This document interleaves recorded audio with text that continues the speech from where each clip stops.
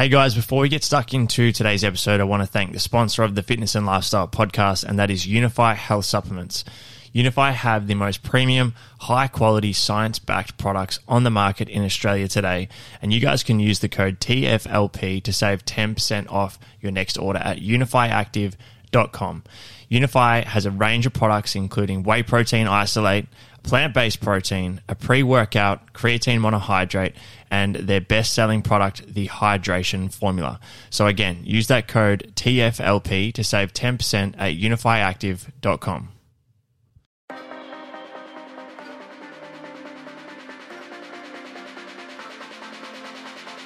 Welcome to the Fitness and Lifestyle Podcast. I'm your host, Danny Kennedy, and I'm here to help you become the very best version of yourself.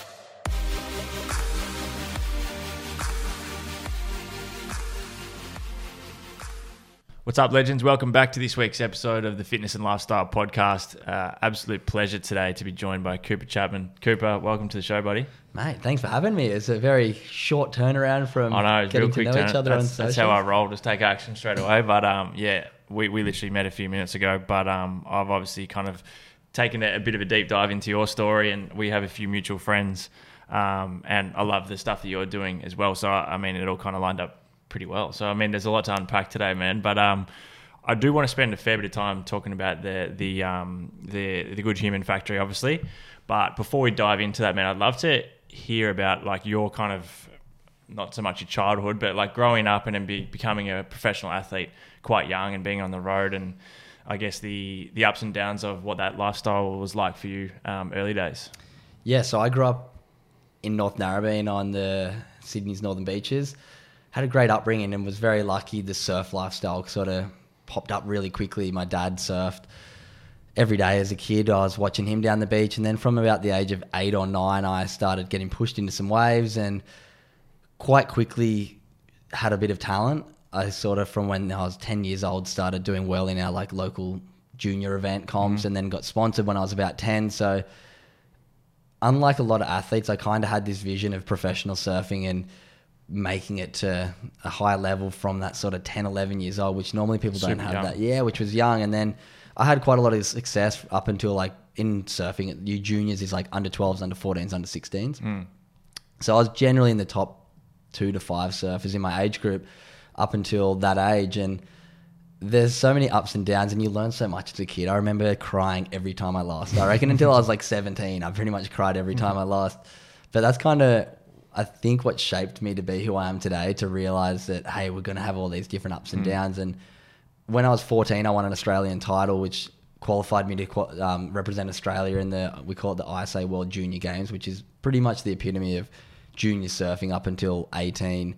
And I was lucky enough to represent Australia 4 years in a row. I went to like Ecuador the first year, New Zealand the second year, Peru the third year, and Panama the fourth year, which this is all in high school. So life was pretty crazy already from high school. So I didn't really know too much different. And I had a lot of really good role models around me. My local beach is quite renowned for high-level surfing, North Narrabeen. Yep.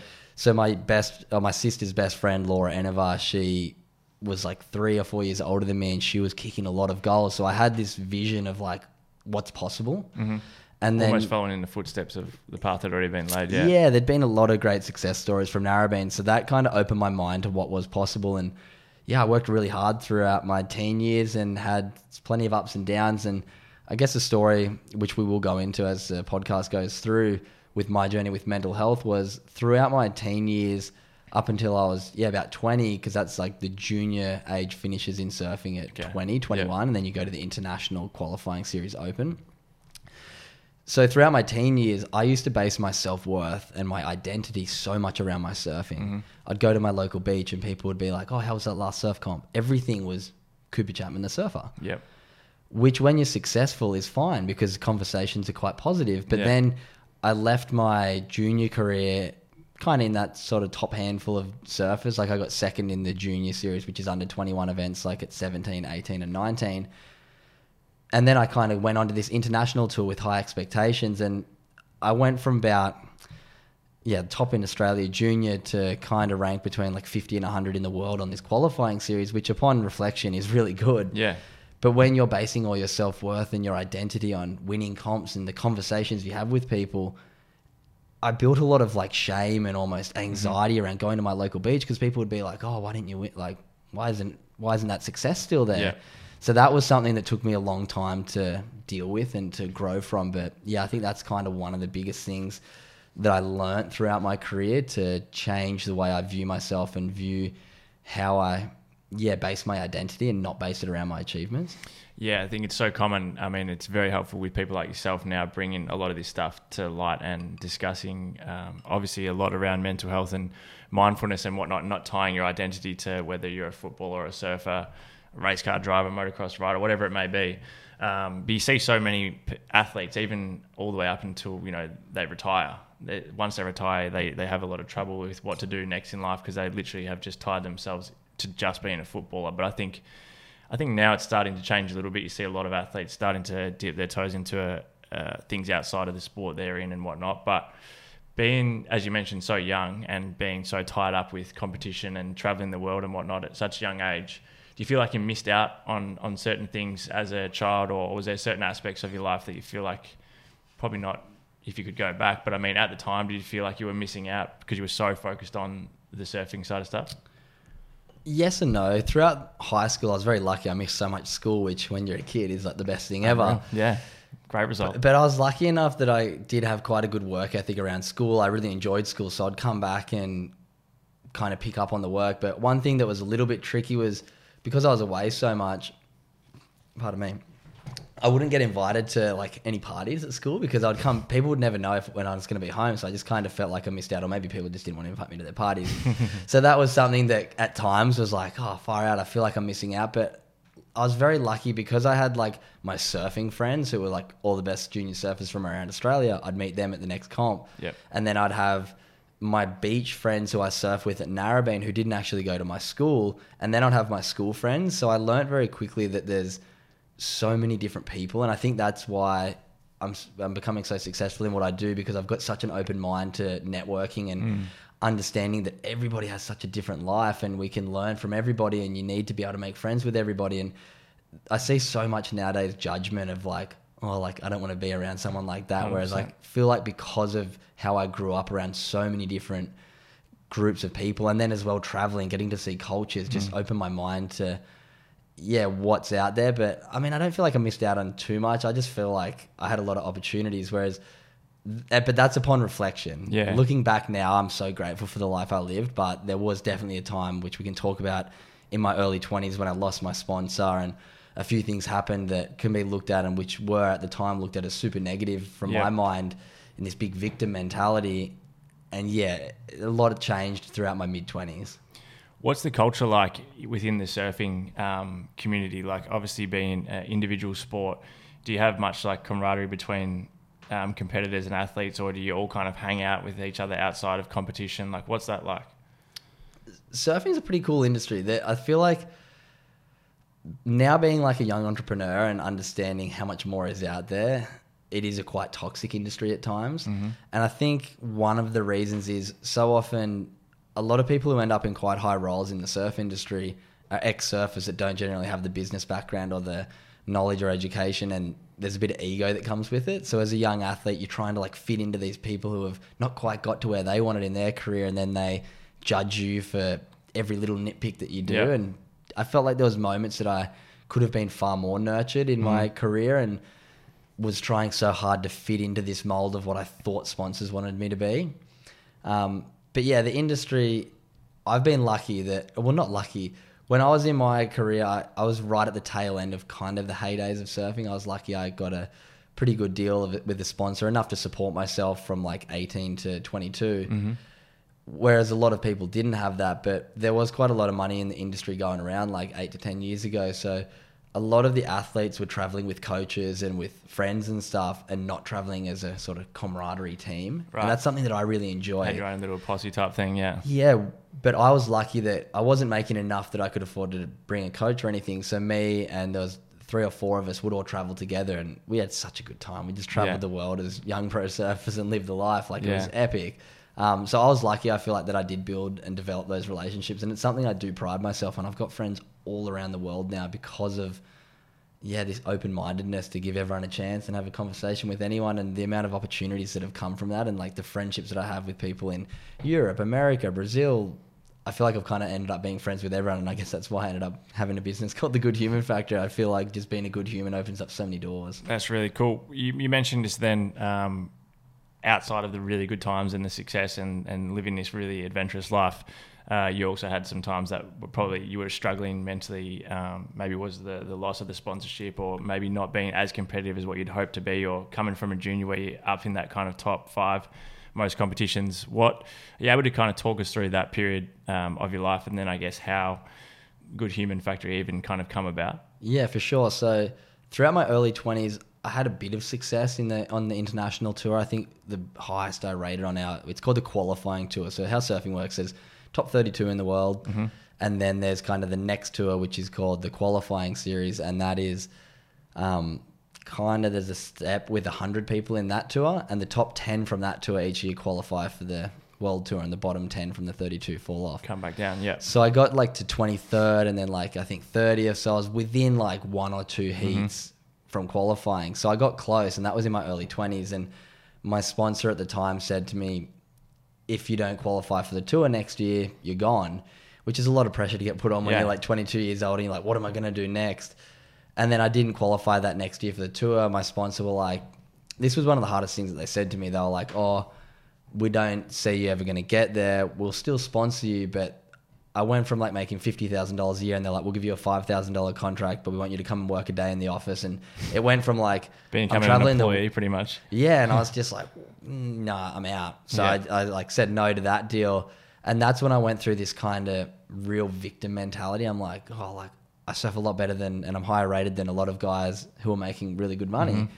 So I kind of went into this spiral of I had to go get a job to be able to fund my career. I was working at a surf school, like 50 hours a week to get to the next event. And then I ended up doing like carpentry and landscaping for like 2-3 years to fund my next event. And there was a bit of a turning point after about 6 months to a year of like, am I going to keep doing it? Like, oh, I'm over it. I'm sick of having to work. And the thing that really changed for me was gratitude. And I'll tell you why.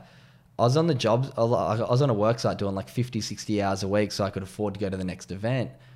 And for about 3 or 4 events, I was going to Europe, and I'd kind of be like complaining, like, oh, I wish I was like getting paid so I didn't have to work. But then I changed my mindset, and I went, wait a second, all the guys who are on the work site with me back at home, they're still there right now, and I'm living it up in Portugal. I'm living it up in Hawaii. Yeah. And I stopped comparing my life to the people around me in the surf industry, and not even started comparing it to other people. I just started to be like, oh, wait a second, like I still have amazing opportunities. I'm still chasing my dream. Sure, I have to work a little bit harder and in a different way to get there. But that was when I really changed. And then for the back sort of last 5 years of traveling the world, competing surfing, I've done it with such a like, not happy to lose, but such an open mind to like, oh, you know what? Life's pretty good. Like, more perspective. Just a different perspective. And it changed from like being bummed out when I'd go away to like just being so excited and just living in the moment. When I'm away, trying to go and experience more things than just the surfing. And I think that's where I've started to detach my identity a lot from surfing now. With that change of mentality, do you put that down to anything in particular? Was it maybe a book you read? Was it someone you had a conversation with? Or do you feel like it was just you having to sit through that, I guess, suffering and the victim mentality to the point where you realize that you just come to the realization yourself that they like saw things with better perspective and realize that there is a better way to live? I do read a lot of books, and I can't remember a pinpoint moment of something that I read, but I think it was just a gradual thing of going away, and it's like, it just got tiring. Like, do I want to be the victim or do I want to be the hero of my story? And it just sort of, once I'd go back to my work site, I was like, I actually kind of enjoy the building stuff as well. So why am I like complaining about it? And then I just started to keep changing and just being so like open to changing my mind. And then I just started to read a lot of books. Like one of the first ones I read was like Grit by Angela Duckworth, and just realized that whatever I put my mind to, like, you're going to overcome challenges if you're willing to do the hard work and overcome challenges. And then I read like Can't Hurt Me by David Goggins, which is, I'm sure you've probably read that one. There's just so much great information out there if you're willing to go look for it. And I think it was just me maturing a bit and taking responsibility and going like, you know what, if I want to learn better ways to think and better ways to live my life, I need to go out there and take some action to do it. And it started with reading books and then, just having conversations with people and being open to change. And so what prompted the Good Human Factory? How did that idea come about? And I guess what were those initial steps to get the ball rolling and build some momentum with that? Yeah, so as I've kind of explained the last 10, 15 minutes, I'd gone through this stage where I had to take care of my own mental health and change my mind and develop these skills from my own responsibility. And I'd had some family history with mental illness. I'd lost an uncle to suicide when I was quite young. And then my dad had been sort of in and out of depressive states throughout my teen years. So I'd been aware of it and knew that potentially it was going to be a problem or like something that I'd have to deal with in my life. And I think that's why I was so proactive about finding solutions for myself with no vision at all to start a business. And then I'd run a few surf camps to make a bit of extra money and to share my knowledge with kids. And I'd run these weekend camps where we'd do surfing, skateboarding, gym session, nutrition. And one of the things we did was like a visualization meditation thing, because that was something I was really into then and still am now. And at the end of the weekend of training, a lot of the parents were coming up to me saying, the kids love the meditation the best. And at that time, I didn't think much of it. I was like, epic, how cool is that? A few months later, my younger sister had lost two friends. She came home from school one day and was like, one of my friends took his own life. It wasn't a close friend, but still, you're in year 12 at high school and if kids come in one day and they're not coming the next day. 2 weeks later, she comes home and another friend had taken his life.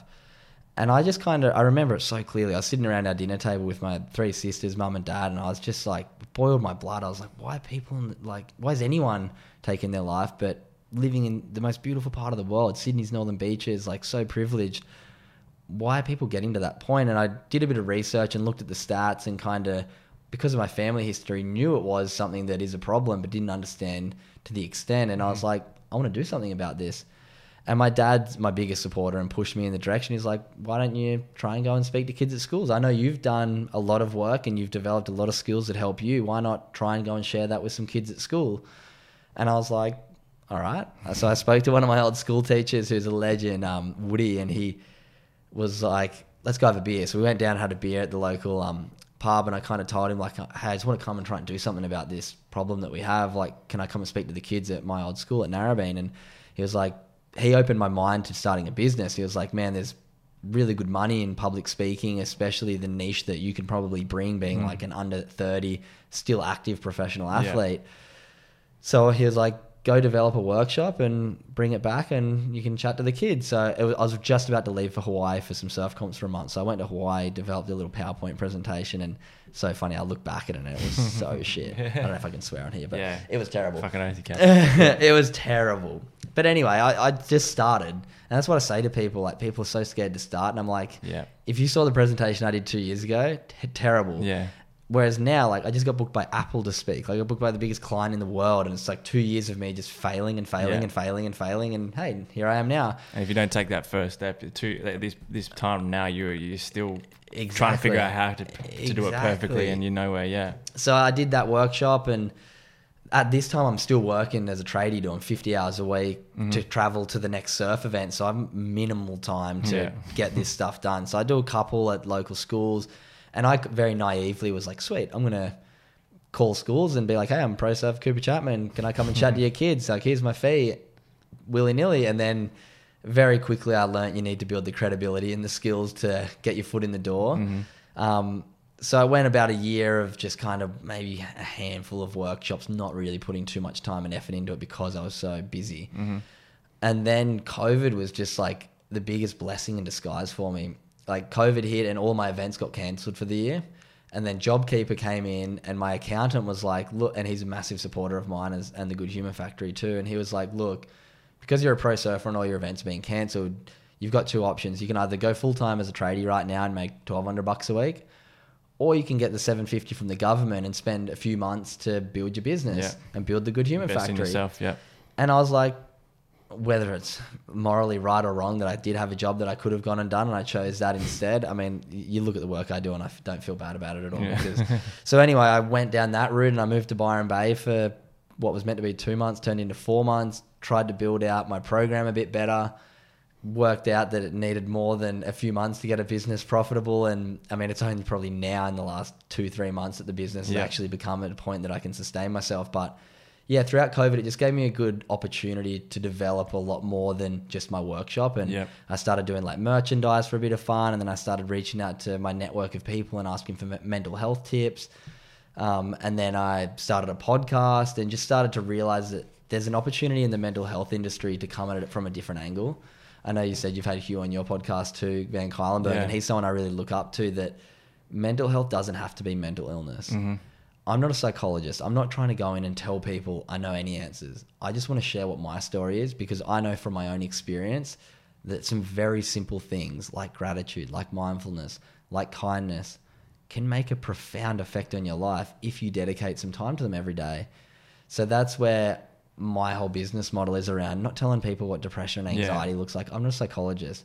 I want to empower people to develop the skills themselves. And that's where I come in with my workshops. That's what I talk about with my guests on my podcast.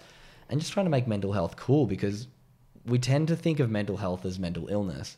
But like 1 in 5 Australians will be diagnosed with a mental illness, but 5 in 5 of us have mental health. Yeah. And we generally forget that. So we all need to be doing something to take care of it. You would have absolutely loved Paddy Pimlet's post-fight speech the other day. I think it was so powerful. And so many people that I know for a fact have no interest in UFC or fighting or anything were sharing this thing. And I think it got shared so much that it's only going to help. It was awesome. How do we get him? How do we get him on our podcast? We need a wig first. And I know. We need to send him a video or something like that. I literally spoke about. I have on my podcast on Wednesdays. I do this 1% episode. But anyway, I speak about one topic that I find interesting, and it's funny you bring that up. I literally spoke about and told everyone, go watch that interview, and then spoke for about 5 minutes on the importance of asking for help, and that asking for help is a strong thing. It's not a sign of weakness. We all need to ask for help every now and then, and the first step is sharing with the people around you when you're struggling, because a problem shared is a problem halved. So the more that we can be open to doing that, the better off. So yeah, watching that, it made me so proud of him as a person, because I've followed him and loved watching him fight for quite some time. Being such a character too, and such a showman, And it was just beautiful to see how he said that message in the way he did, and it made some waves around the world. You mentioned the 1% group that you run before, which I think is really, really cool. You were explaining a bit about it more in detail before we hit record. Be able to share a bit with the listeners and the viewers around kind of what that is, and I guess the power of it and bringing that community together? Yes, I kind of had this inner sort of feeling. I was like, I've got this business and my offering is a workshop and a podcast, and it's kind of not a community. Like, I wanted to build a community where people could feel safe and have resources that can actually, like, I didn't want to be like, here's my workshop and you've got nowhere to go after this. So it started, I was funnily enough doing a meditation like 380 days ago now, and I'll tell you why I know the number. And I was and I was sitting there in a 10-minute meditation like we all do, and I couldn't stop my mind from thinking, and I was like, far out, I need to make sure I meditate every single day. I preach it, I talk about it in my workshops with people, but I'm not doing it every day. I know I'm not. And then I was like, I need the accountability. And I'd done this like men's group thing, leadership thing, and they talked about the idea that you're 95% more likely to maintain a habit if you have an accountability group. So I was like, and then I was like, in this meditation, I was like, surely we can give 1% of our day to our mental health. Like, everyone listening right now should be able to agree where mental health is the biggest killer of people from 14 to 44 in Australia. Surely we can dedicate 1% of our day to our mental health. So in my head, I'm like, I stopped my 10-minute meditation pretty much like 3 minutes into it. I went, I can't do this anymore. This is too good of an idea. So I get my phone out and I'm like, what's 1% of a day? And it works out to be 14 minutes. So I was like, all right, I'm going to make these accountability groups on Instagram, for me to make sure that I give 1% of my day for my mental health. So every morning I send a guided 10-minute meditation, just a YouTube link. Yep. And then every single night I write 3 things I'm grateful for. I've posted it on my story. I'm on 385 days in a row right now. That's awesome. And what's really cool now is it started, and I think there was like 50 people joined up there. And on Instagram, you can only have 32 per group chat. So I started these group chats, and I think there was like, 50 people, maybe 2 groups the first week. Mm-hmm. And I'd just send the meditation in the morning, and then at night write 3 things I'm grateful for. Then everyone would write their 3 things they're grateful for as a little reminder. So that's their 14 minutes. They do the meditation in the morning and the gratitude at night. And it's grown from, every day. I've done it now for And it's completely free. So anyone listening, if you want to join, literally just send at the Good Human Factory a direct message, and we'll have a link to that in the show notes. So now we're at like 380 days. I think there's 900 members, and it's just so cool to see. There's 27 group chats now. That's awesome. And it's logistically a little bit tricky, but I've maintained. Have you thought of maybe like a Discord or a Telegram or something like that? So I have, and this is what I've actually noticed. So by having smaller groups, it's created these micro communities where the same people see the same people's every day. So and these are all randoms from all around the world, but they begin to support each other because they see the other person's life through their gratitudes every day. Whereas if there was 900 people just get lost in the like big train of it. Yeah. So that's kind of where I'm like, the micro communities are really cool, but I do in the future have a few ideas to like do some like retreats and invite like all the group to come somewhere, or like meet up some meditations, and then eventually, like, it's at 900 people now. It's starting to get pretty hard, but I want to develop an app that's called like the 1% app, where you build your own 14-minute mental health plan. So it's like, all right, 1% of my day I have to give to my mental health.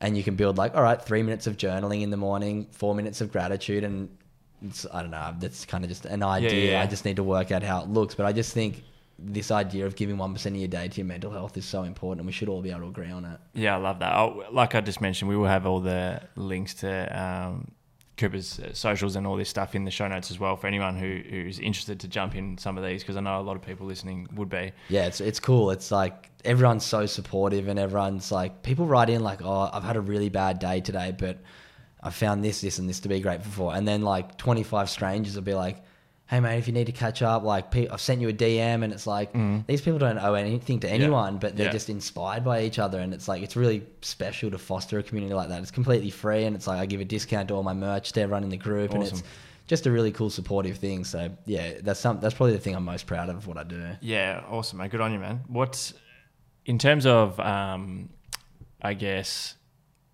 I think you see so often now on social media, podcasts, books, and all that type of stuff, and you know, even with the content you're sharing, how that may look like, or how the 1% may look for someone who's doing it well every single day, or when everything's kind of going smoothly. But how do you dig your way out of a hole, I guess you could say, on the days where you're just having a really shit day, or if there's, you know, you might hear some bad news, or something doesn't go well with the business, or you have a shit surf, whatever it may be. Do you have any tools or I guess questions or prompts you kind of ask yourself to really get yourself back out of that negative mindset and back into a positive flow? Yeah, I'll give you a quick story, and this will relate to this. You'll see why. So I was in Japan when I was right around my early 20s, when I'm really struggling with my identity, especially when I'm losing in events. And me and my 3 best friends who we're traveling with all lost in the first round in Japan, in Chiba, which is like an hour train ride from Tokyo. And we're like, what are we going to do to make ourselves feel better? We're like, let's go into Tokyo. We'll go buy ourselves some shit. You know, retail therapy, like we all we Western world. We get sold from the media marketing that when you get this, then you'll be happy. Anyway, so we get the train into Tokyo. We buy ourselves some junk we don't need. And then we get the train back to where we're staying. That night, we're having dinner with this guy making us sushi. And it was like, nice sushi restaurant. And we're having a chat to him while he's making it. And he's like, oh, how's your day? Well, like, to be honest, it was a bit disappointing. We lost in the surf comp this morning, so we went into Tokyo and bought ourselves some stuff and checked it out, and it was fun. And yeah, we're feeling pretty good now. And he goes, oh, you guys have got it all wrong. I was like, what do you mean? He said, here in Japan and in my family and our culture, we say when you're having a bad day, don't go and buy yourself something nice. Go and do something nice for somebody else. That'll make you feel good. And when I heard that, it's really changed my mind and my understanding around what makes you actually feel good. Yeah. And actually fulfills you, and not just gives you that short bit of happiness. And the work that I do now, like the science behind kindness is massive. Like type in on Google, like kind people are happier people. There's so much literature and so many studies now that show people who are willing to do for others, people who are kind, that's a really positive way to bring yourself out of a funk. Yet, like I truly think like capitalism has pretty much created depression. Like we're sold, like you drive down a street and it's like, buy this home, you'll be happier. Go on this holiday, you're going to be happy. Buy this, you'll be happy. Yeah. It's like, no, we need to learn how to be happy in what we have. And for me, that comes from gratitude, mindfulness, and kindness. And being kind to other people is how we can really fulfill ourselves rather than fill with a Band-Aid of what capitalism kind of sells us. Yeah. I love that you mentioned before about the meditations and sending through the links to the groups and whatnot. Just out of curiosity, what are some of your kind of go-to meditations? Is it more of the guided? Is the mantra? Do you have certain people that you like to follow? Like I'm a big fan of like Dr. Joe Dispenza and a few guys like that. Is there any that you kind of gravitate towards more than others? Funnily enough, I actually don't do the ones that I send in the group. Disclaimer to anyone who's listening, because the reason I kind of say to people, if you find one that you like one day that I send, just keep doing that one. If you enjoy that one, just keep doing that one.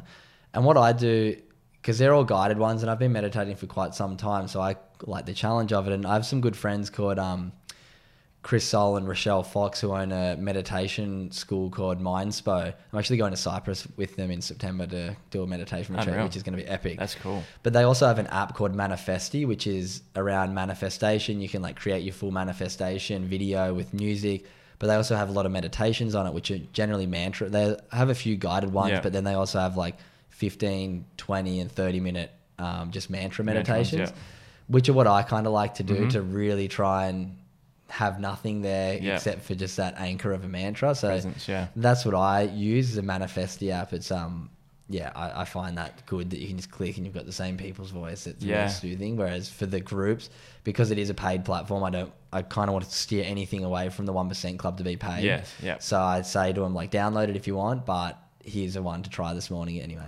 Have you ever put any thought into trying, I don't know if this is actually what it's called. It might be called Vipassana or something like that. The one where it's like the silent retreat. Where you meditate from like morning to night and you don't speak or communicate with anyone. It's on my radar. I really want to do it one day. I've had a few friends do it and...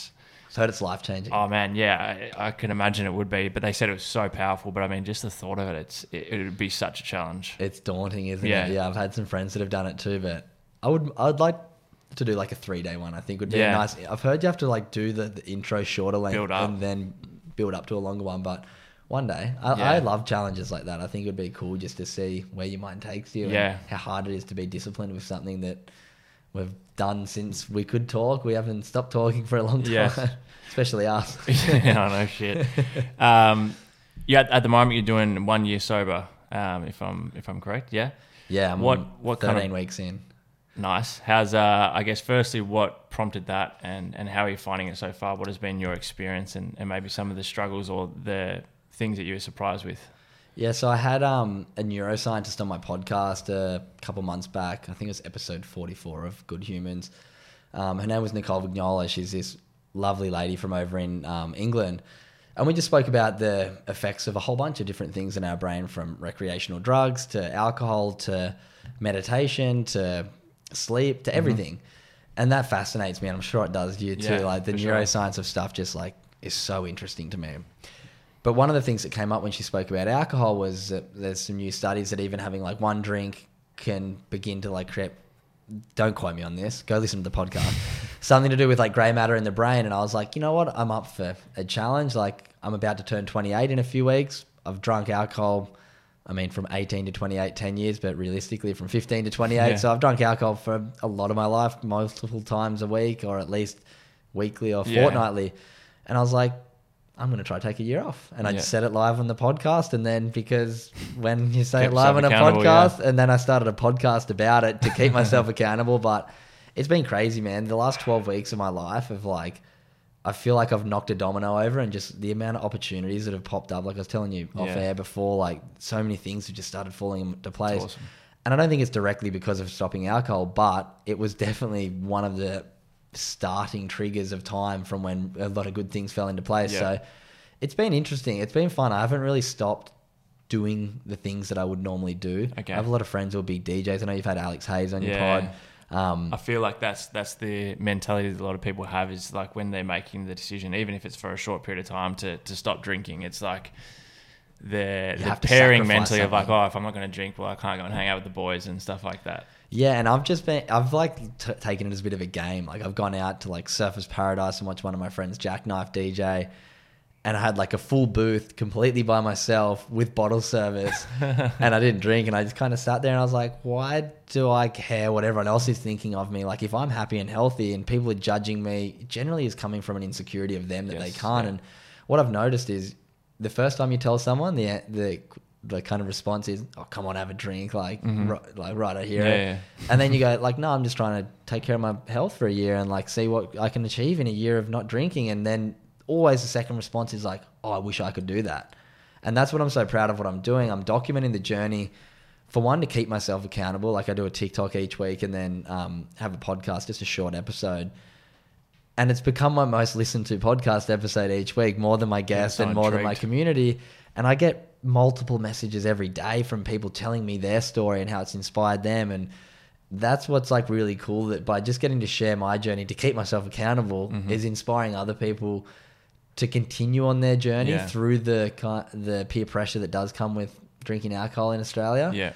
But also, it's just opened a lot of people's minds, I think, to sharing my experience, that we can overcome that negativity that people seem to... It's so weird, alcohol. It's like, it's one drug that is quite literally... There's no positive benefits, except for maybe it might loosen you up to have fun. But from a health point of view, you're literally poisoning your body. Yeah. And it's the one thing that people like get The most weird socially about you. accepted, yeah. If you don't poison your body, it's strange. But I mean, and don't get me wrong, I'll drink again. Like I'm a part owner of an alcohol company. I was just about to mention it. Yeah. So I'm a part owner of Gravity Seltzer. So I'm in a predicament right now. We've got a new flavor coming out this week, and I'm like, am I allowed to try my new flavor, or am I not allowed to? So I'm not against drinking alcohol at all. Like I've partied probably harder and done some more dumb shit than most. Yeah. But I also understand that it is important to be able to change and have the adaptability to take a year off something that has had such... And it's like, I just wanted to make sure I could. Yeah, build on that discipline muscle. Yeah, I'm like, if I can't, then like alcohol's winning. Alcohol's got the grip on me. It's like, I want to be in control here. What is just changing the topics a little bit here, what does a typical week when you're in competition for surfing look like in terms of the training perspective physically? I'll tell you what it used to look like, because to be honest, I'm pretty transitioned out of surfing. This last like 12 weeks has made me so open-minded to how much more purpose and opportunity there is in the career that I'm following now. But back when I was like last year, pretty much this time last year, I went to Europe for Portugal, France, Hawaii and America events. And leading into that, like I'd be doing like 3 strength and conditioning sessions. Luckily, I was on a scholarship with Surfing Australia, and we had like Olympic strength and conditioning coaches. Awesome. Amazing facility. If you're ever up on the Gold Coast, I'll take you down there at Casuarina. It's epic. They got a big skate ramp into airbags and big trampoline into foam pits. So I was doing like 1 like aerial training with the trampoline coach a week, 3 strength and conditioning sessions, and then also surfing every day, but then with like 1 or 2 sessions with the coach, like watching back how equipment looked, doing heat drills against other Aussie athletes so we could sort of spar and get ready. So there was a fair bit, but I mean, we're lucky. Surf training's pretty cool. We go surfing for training. Mate, from someone who really knows, like I enjoy watching surfing, but from a knowledge perspective, I know absolutely fuck all about how it's actually scored and with the heats and stuff. So are you able to explain to me how it actually works in competition from the first heat to potentially making a final and what it's actually scored off? Yeah, so I'll explain like my tour. So my tour is called the qualifying series now. It's actually changed a bit this year, but I'll explain like how it used to be. So if you're in the top 100 on the qualifying series, which you have to get through by doing well in smaller events, and I kind of did well in smaller events from 18, 19 and maintained my seed throughout my 20s. So I'll go to an event in, say I went to South Africa. There'll be 96 competitors in the event. The first round, there'll be 4-man heats, so 4 people, and 2 will progress through each heat. So we'll go from 96 to 48 down to 24. Yep.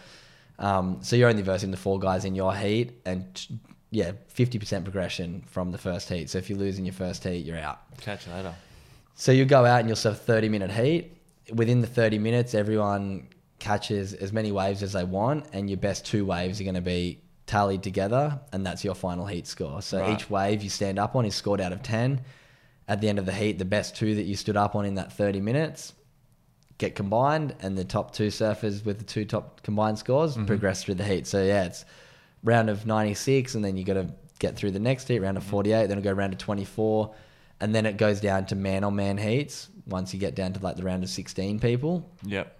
And then, it's like round of 16, round of 8, round of 4, like semis, and then final man-on-man. Right. So it's there's a lot of heats to get through, and there's a lot of really good surfers in the world. And it's that same way of scoring each round, even all the way down to the finals, where it's literally like your two best waves are scored. Yeah. When there's two guys in the heat, you're both out there, and it's man versus man. Whoever has the best two combined waves in that 30 minutes wins the heat.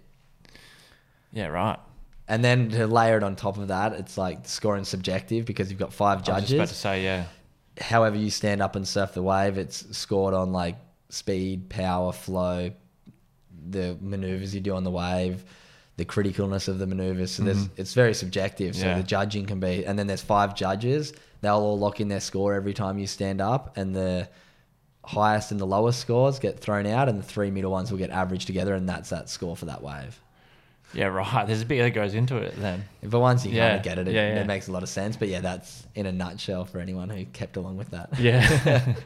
Mate, what at the moment do you feel like are your biggest, I guess, 2 things, like your biggest vulnerabilities and I guess your biggest insecurities, or if there is any that you feel like you have at the moment? There's a couple. One, I'm very naive. Not naive is the right word. I'm just so new to like starting a business and stuff. So I think I've got so much to learn, but I've kind of lent into this mindset. Like I feel like I'm a 2nd-year apprentice with the business that I've started. I'm expecting to make mistakes every day because that's how I'm going to learn and get better. But the insecurities, I'm a bit scared about the growth of growing and having to build the team.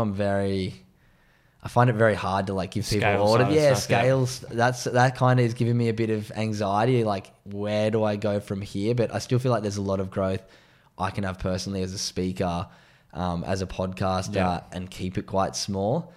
But the bigger I become as a speaker, as a podcaster, as a social media profile, the more people I can reach. And that's the goal, is to just inspire as many people to make positive mental health choices. But yeah, I don't know. I'm in a really good spot right now, to be honest, but I'm fearful, of the growth that could come with it. And the unknown, I guess. I think one of the other fears is just like, I really don't want to like get an ego or anything involved with it. Like I just want to always be about giving and doing for others because I've learned that that's what brings me purpose. And if I can grow in an authentic way that's helping people along the way, that's the main goal. That's really cool. Is there anywhere in the world that you haven't been that you want to go to? Heaps of places. There is, yeah. Well, because I've always travelled with a surfboard. I'm very excited. I'm going, Well, when I say a surfboard, with a coffin surfboard case with 6 surfboards in it that you drag around the world. So I generally only go to the coast. I'd love to go on some more snow trips. There's so many places in Europe that I'd love to go. Like, I mean, my brother-in-law's a big DJ, so I'm going to go to Ibiza and watch him DJ. Slightly big, yeah. So I'm going to go watch him in Ibiza for a week in September, and then I'm going to go to Cyprus with my friends who have that meditation school and do a meditation retreat. So I'm excited to start traveling without a surfboard, and I'll always be a surfer. I'll always get in the ocean wherever I can, but I'm also excited for this next chapter of experiences that don't involve a surfboard with me all the time and involve meeting new people, experiencing new cultures, and just learning from every aspect that I can. Unreal, man. Well, before we wrap up, last thing, what is there anything at the moment that outside of travel, like 1 or maybe 2 things that you want to do that you just kind of have maybe on the bucket list, whether it's something that scares the shit out of you or something that you just haven't done that is on the bucket list that you really want to do one day? Oh, there's so many things. One thing I kind of like manifested and have been saying in my head recently that I want to try and write a book before I'm 30. I think that would be like cool to be an author. And then I'd been thinking that for a while, and I literally had a book publishing company send me a DM like 3 days ago going like, hey, have you ever thought about doing a book? Like, we'd love to have a meeting and talk to you. And I was like, yeah, I have actually thought about doing a book. So that's something that I want to try and do. And that scares the shit out of me because feel like I'm not that good of a writer. Like, I feel like I can storytell very well. Man, something that I've put some thought to, and this might be an avenue you could go down, is I actually started, embarrassingly started it and stopped, but I actually just thought about just going off the cuff, recording like an audiobook in chapters and then publishing the audiobook and getting the audiobook transcribed to the written book. Because idea. If you're clearly a good speaker and can talk super well. Underwater. So I thought, like, why not actually just play to your strengths and actually do it that way and have the written process done by a transcriber or a ghostwriter or something like that. That's a good idea. Interesting. Yeah, that is a cool idea. But I feel like even that, you still want to write your notes for that you want to talk about in your story. But Yeah, I mean, I'm going to chat to these publishing people and see what they say, but that's a really cool idea. I like that. But I want to do it as well. Like, I want it to be about my story, but weave in a self-development book through it. Okay. Which is kind of how I've like told my story right now. I want to like tell the chapters of be like the different lessons that I learned from when I lost my sponsor, how I felt through that, and what I learned from that was gratitude, and talk about just kind of, I want to build it into like a self-development / biography, like just a story of like a pro surfer who went from, you know, hero to victim to hero mentality. And that's something that I want to try and do in the next couple of years. But I just feel like I'm so early in my speaking career that there's so much exciting stuff ahead. So yeah, I just want to keep learning that. I just, like, that's something I'm like really aware of. I've been carrying a bit of anxiety actually lately, that I'm like, oh, I've done my presentation over 100 times now. Like, what next? And I'm like, I just need to keep having conversations with great people like yourself, keep reading books, and keep growing as a person, evolving, because then I can continue to offer better things for myself, but then also to others. Unreal, man. Thanks for joining me, Cooper. It's been awesome. Thanks so much. Pleasure. Thank you to everyone who's tuned into this episode. I hope you've enjoyed it as much as I have. If you have, we'd love for you to share this episode with a friend. Either send them the link, take a screenshot, share it on your Instagram story, or just tell a friend or family member. Again, pleasure to have you on, man. I'm looking forward to following your journey, and hopefully have you back on just before you release the book. Mate, I can't wait. I'll have you on mine as well soon too. So, man, it's great to have this platform, and thanks for having me in. Absolute pleasure. Thanks for listening, guys.